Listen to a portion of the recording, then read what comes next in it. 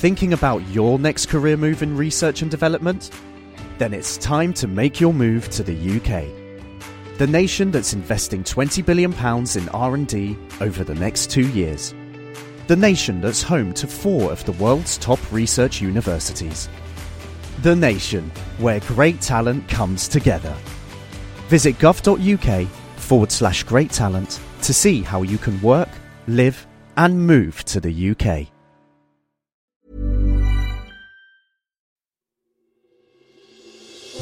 Question of the week from the Naked Scientists.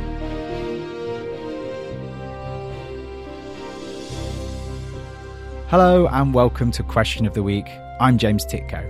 This week's question is in from listener David. What are black holes made of? Would it be based on subatomic particles? To help us this week, I'm joined by Ben Alanack, Professor of Theoretical Physics at the University of Cambridge. How are you, Ben? I'm very good, thank you, James. I'm on holiday in Cornwall at the moment. Oh, well, thank you for taking a little bit of time out to speak with us. We better start, Ben, with what a black hole actually is. What happens is that things collapse in the universe through gravity. Interstellar gas that's just hanging around in the universe and stars, they collapse and gravity pulls it all together. And so it forms a very dense bit of matter. And sometimes that matter is so dense that it will suck light back into itself.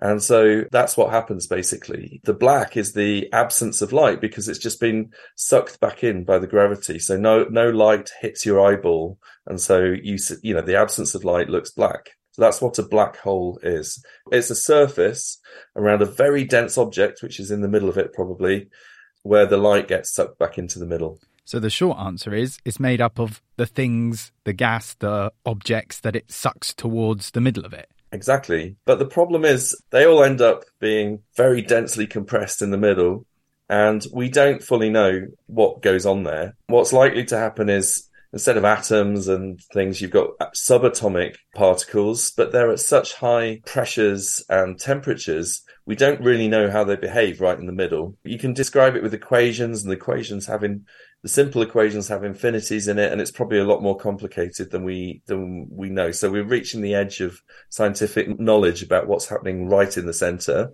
But the bit that we see as a black hole, that we understand. It's this sphere around it that where the light gets sucked back in. And you touch there on the second part of David's question, which is the particles that are getting sucked into the singularity, for all intents and purposes, the dot in the middle, are getting changed into subatomic particles when they're in there. And that's up for debate. They certainly will when they get close to the center, because they'll get heated up. The temperature will break the atoms apart.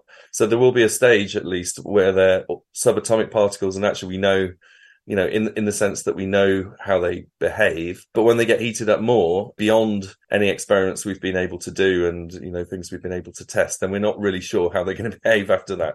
Something quite unusual might happen, we don't know. Thanks to Ben Alanack. And next week we'll be answering this question from one of our younger listeners. How many nuclear bombs destroyed Jupiter? The question on everybody's lips: how to trigger nuclear Armageddon in Jupiter. Let's see how we get on with that one.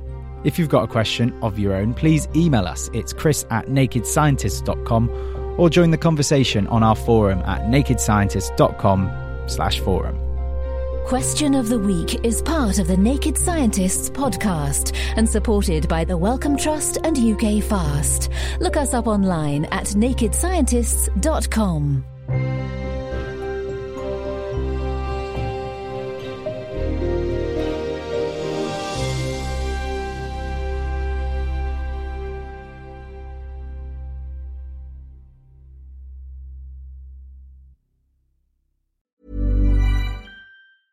Thinking about your next career move in research and development? Then it's time to make your move to the UK.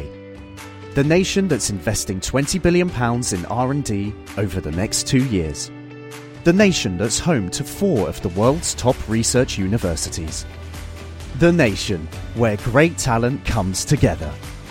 Visit gov.uk/great talent to see how you can work, live and move to the UK.